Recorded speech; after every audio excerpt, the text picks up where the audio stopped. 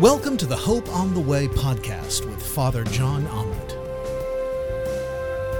John is the coordinator for the Christian Ecumenical and Missional Society of St. Patrick and St. Aidan, and he's the founder of Hope on the Way Ministries.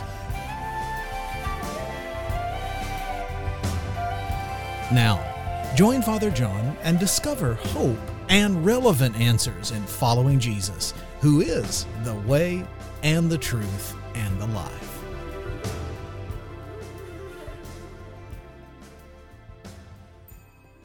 So the Lord be with you. Today's message is receiving the compassion of God. Hey, when's the last time you asked somebody for a favor? Can you remember? You came up to him and said, hey, could you do me a favor? And think about their reaction, how they responded. But how about this? When's the last time you asked someone for compassion and mercy? That's a little different, isn't it? It's one thing to go up to someone and say, hey, I need a favor. Could you do me a solid? But it's another to go up to the same person and say, hey, would you be willing to give me compassion and mercy? The latter is harder because it's humbling. It's humbling. Last time we gathered together, we read from Mark 10:35 through 45, where James and John go up to Jesus and they say, Lord, we want you to do whatever we ask. In other words, they're saying, Jesus, we want you to do us a favor.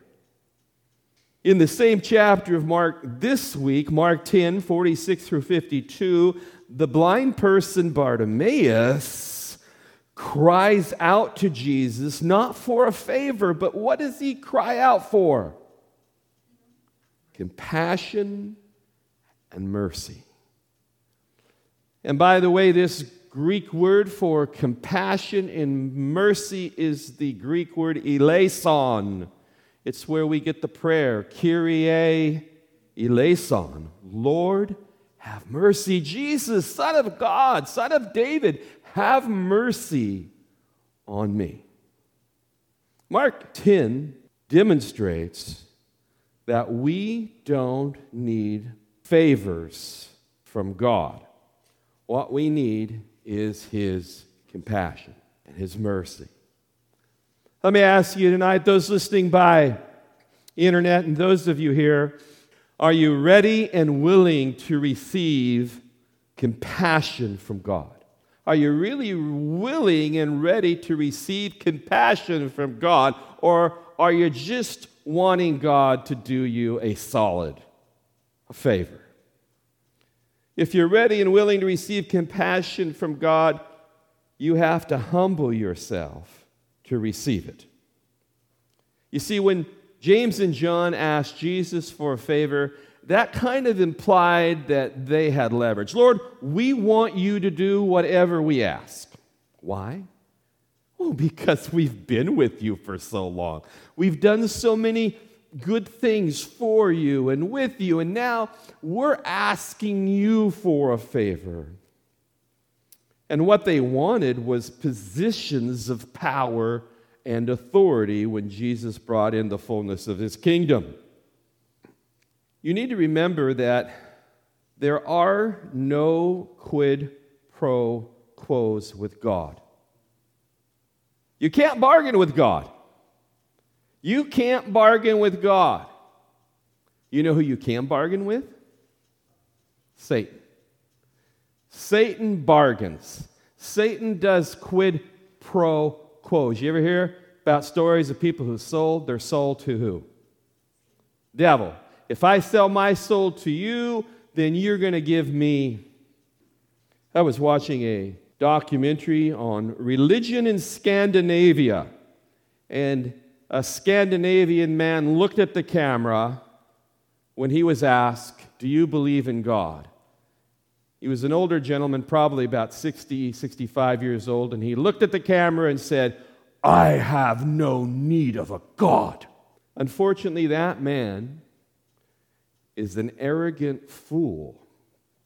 The psalm says that a fool has said in his heart, there is no God. He's an arrogant fool, but he's a candid one. But many less candid people populate our post-Christian culture. Many foolish post-Christian people, because they'll say, I believe in a higher power, I believe in a God, and deep down inside, they're thinking, when I need that God, I can ask him for what? Solid. I can ask that God, that higher power, for a favor. If I get in trouble, if I'm in the middle of the sea and I'm in a life raft, I'll cry out to God, hey God, would you do me a favor? The writer of this gospel wants you to know that there is no leverage with God. You've got nothing on him. You've got nothing he needs. And so that's why Bartimaeus doesn't say, Lord, Son of David, I need you to do me a favor because you owe me. Because why? Because I was victimized. I was blinded. You need to take care of this. He doesn't say, Lord, I'm a good person. You owe it to me. What he does is he cries out for compassion. Now think about this. If you were born blind, or even maybe worse, maybe it's even worse, you were blinded. You once could see, then you were blinded. Do you think that could make you bitter? God, I deserve to be healed. I deserve you to take care of this. But no, he humbles himself and he cries out for compassion. He cries out for mercy so that his eyes can be opened, because Bartimaeus knows he needs compassion and mercy rather than a favor. Because without God's compassion and mercy, his eyes will never be opened. And the truth of this gospel passage is that we all need God's compassion to open our eternal eyes so that we can see eternal life. You have to have compassion for your eyes to be opened so that when you go into eternal life, you'll be able to see God in his fullness, God in his glory. Many people are going to go into the next life, and they are going to grope in darkness for eternity, never seeing the light of Christ, and eternally in darkness, and eternally expecting God to do them a favor. But what they really needed in this life was God's compassion and mercy. And all they had to do was humble themselves and cry out, Jesus, Son of God, Son of David, have mercy on me, a sinner. Heal me of my blindness, both spiritual and, if necessary, physical. Not only do you need God's compassion to see eternal life, but you have to have God's compassion to follow Jesus. You've got to have God's compassion and mercy to follow Jesus. Do you think you can do that on your own? When you receive God's compassion and mercy, it will always open your eyes to follow Jesus. Now, whether you do or not is your decision, but once you receive God's compassion and mercy and you've humbled yourself, God's going to give you more than that. He's going to give you a grace so that you can cooperate with him and his grace, so that your eyes are open, your spiritual eyes are open, you can see the light of Christ and follow him. There's two types of people who call themselves Christians in this world: believers and followers. Two types of Christians: believers and followers. Which one are you? A follower of Jesus has received his compassion and his mercy, and they have clear vision to follow the Lord. However, a mere believer has defective vision, and those folks often get lost on the way because they can't follow Jesus. They can't follow Jesus because they haven't received their sight. And so they're still blinded or partially blinded because they're just mere believers. And they get lost. And God gives them more light when they cry out and they come back, then they get lost again. What do you want to be today? Honestly, do you want to be his follower or just a believer? Mere believers get blinded by a lot of different things. They get blinded, first of all, by selfish pride. Unfortunately, that is too common. People who are blinded by the pride of this life, no matter what it is. They're unable to humble themselves like Bartimaeus did, come to Jesus and said, Lord, Son of David, have mercy and compassion on me. Instead, they want to be blinded like James and John were, at least at that moment, and say, Lord, you owe us a favor. Mere believers are blinded by their brokenness. They could get healed. They could receive compassion to be healed of their brokenness. You can be healed of your brokenness, especially your inner brokenness, by receiving the compassion and mercy of Christ. Mere believers are often blinded by spiritual deception because they have defective vision. They often see Jesus, the Lord, in a defective way because they're blinded by spiritual deception of one type or another. And this is a huge one I have been guilty of in the past, is that mere believers are often blinded by laziness. They're just not going to get off the couch and follow Jesus. Bartimaeus, his eyes were open. Jesus said, go, your faith has healed you. But instead of going, what did Bartimaeus do? Yes, he did. He followed Jesus. And when he did, he left something very important behind. His coat. And when it's summertime, we don't really care about our coats. But in this kind of weather, in November, we need our coat. He left his coat to follow. I can get a new coat. I'm not going to lose this opportunity. I'm not going to go back and get my coat because by the time I go back and get my coat, maybe Jesus is gone. Maybe I become blind again because I lose sight of him. Bartimaeus says, I am never going to lose sight of Jesus. I'm going to keep him in front of me. I don't care about my coat. Hey, Bartimaeus may have been many things, but he wasn't lazy. You need God's compassion and mercy. Are you willing? Are you ready? Or do you want to live in your pride? Do you want to live in your brokenness? Do you want to live in your spiritual deception? Do you want to keep living in your laziness? Here's the exciting part. Not only will God give you compassion and mercy as you humble yourself before him like Bartimaeus did, but God's compassion will enable you to become an agent of God's compassion. When you receive compassion, you'll be able to give compassion. Listen to this passage of Scripture, 2 Corinthians chapter 1, verse 3. Paul says, praise be to the God and Father of our Lord Jesus Christ. He's the Father of all compassion and the God of all comfort, who comforts us in all our troubles so that we can comfort those in any trouble with the comfort we ourselves receive from God. God gives you comfort, compassion, and mercy. Why? So that you can pass it on.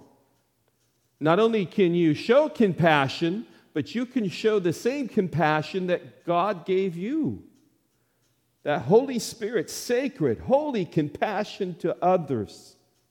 Here's the lesson that we keep seeing over and over again in our social media, Christian celebrity culture that we have unfortunately developed in this country. And that is this, that serving God without compassion always ends in spiritual abuse, and sometimes physical. Isn't it true?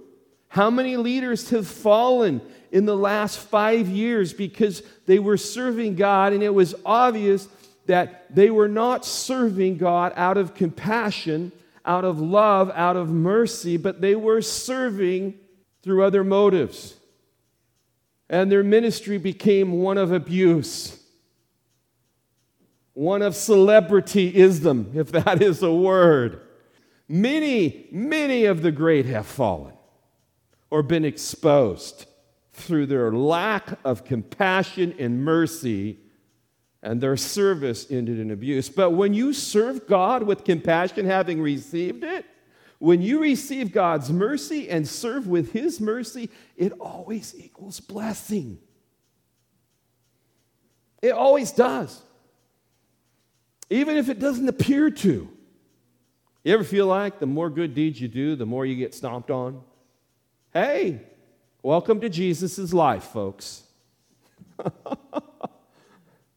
That's His life. That's Jesus' life. He shows mercy and compassion, and what do? They criticize Him because He did it on a Sabbath. And they get so mad about it, they want to kill Him. Jesus goes around setting the prisoners free, opening the eyes of the blind, healing the sick, delivering those in darkness, opening spiritual prison cells, and they kill Him for it. Welcome to Jesus' life. But even though that happened, look at the blessing. Look at the blessing. God always turns the tables on the devil. You know that, don't you? He always turns the tables on the devil. As long as you keep following. James and John, hey, Lord, do us a favor. You owe us one. Bartimaeus, God have mercy. No excuses. No victim here. I just need your compassion and mercy. James and John versus Bartimaeus. They each requested things of God, but their motives were very different. And I would suggest to you is that Bartimaeus got the better end of the deal. Don't you? He got the better portion without the quid pro quo. If you do something for me, Lord, I'll serve you. If you do this, I'll do this. No, it's just, I have to have your mercy. You can have the better portion. You can have the better portion. It's here tonight. It's here today. Where you sit, where you're working. Maybe you're driving in your car. He wants to lavish His compassion and His mercy on you. Your eyes will be open to see Him clearly, and He's going to enable you to follow Him. You'll never lose sight of Him. Even more so, you're going to become a means of grace, a means of compassion and mercy, not just because of some ministry you do, that would be good, but because of your life. And your life is Christ's life. Your life will be one of compassion and mercy. And you will see the light of God's glory. You will see the light of life. Pray with me. Lord, have mercy. Christ, have mercy. Lord, have mercy. Lord, grant us your peace. In the name of the Father, and the Son, and the Holy Spirit. And we all say, Amen.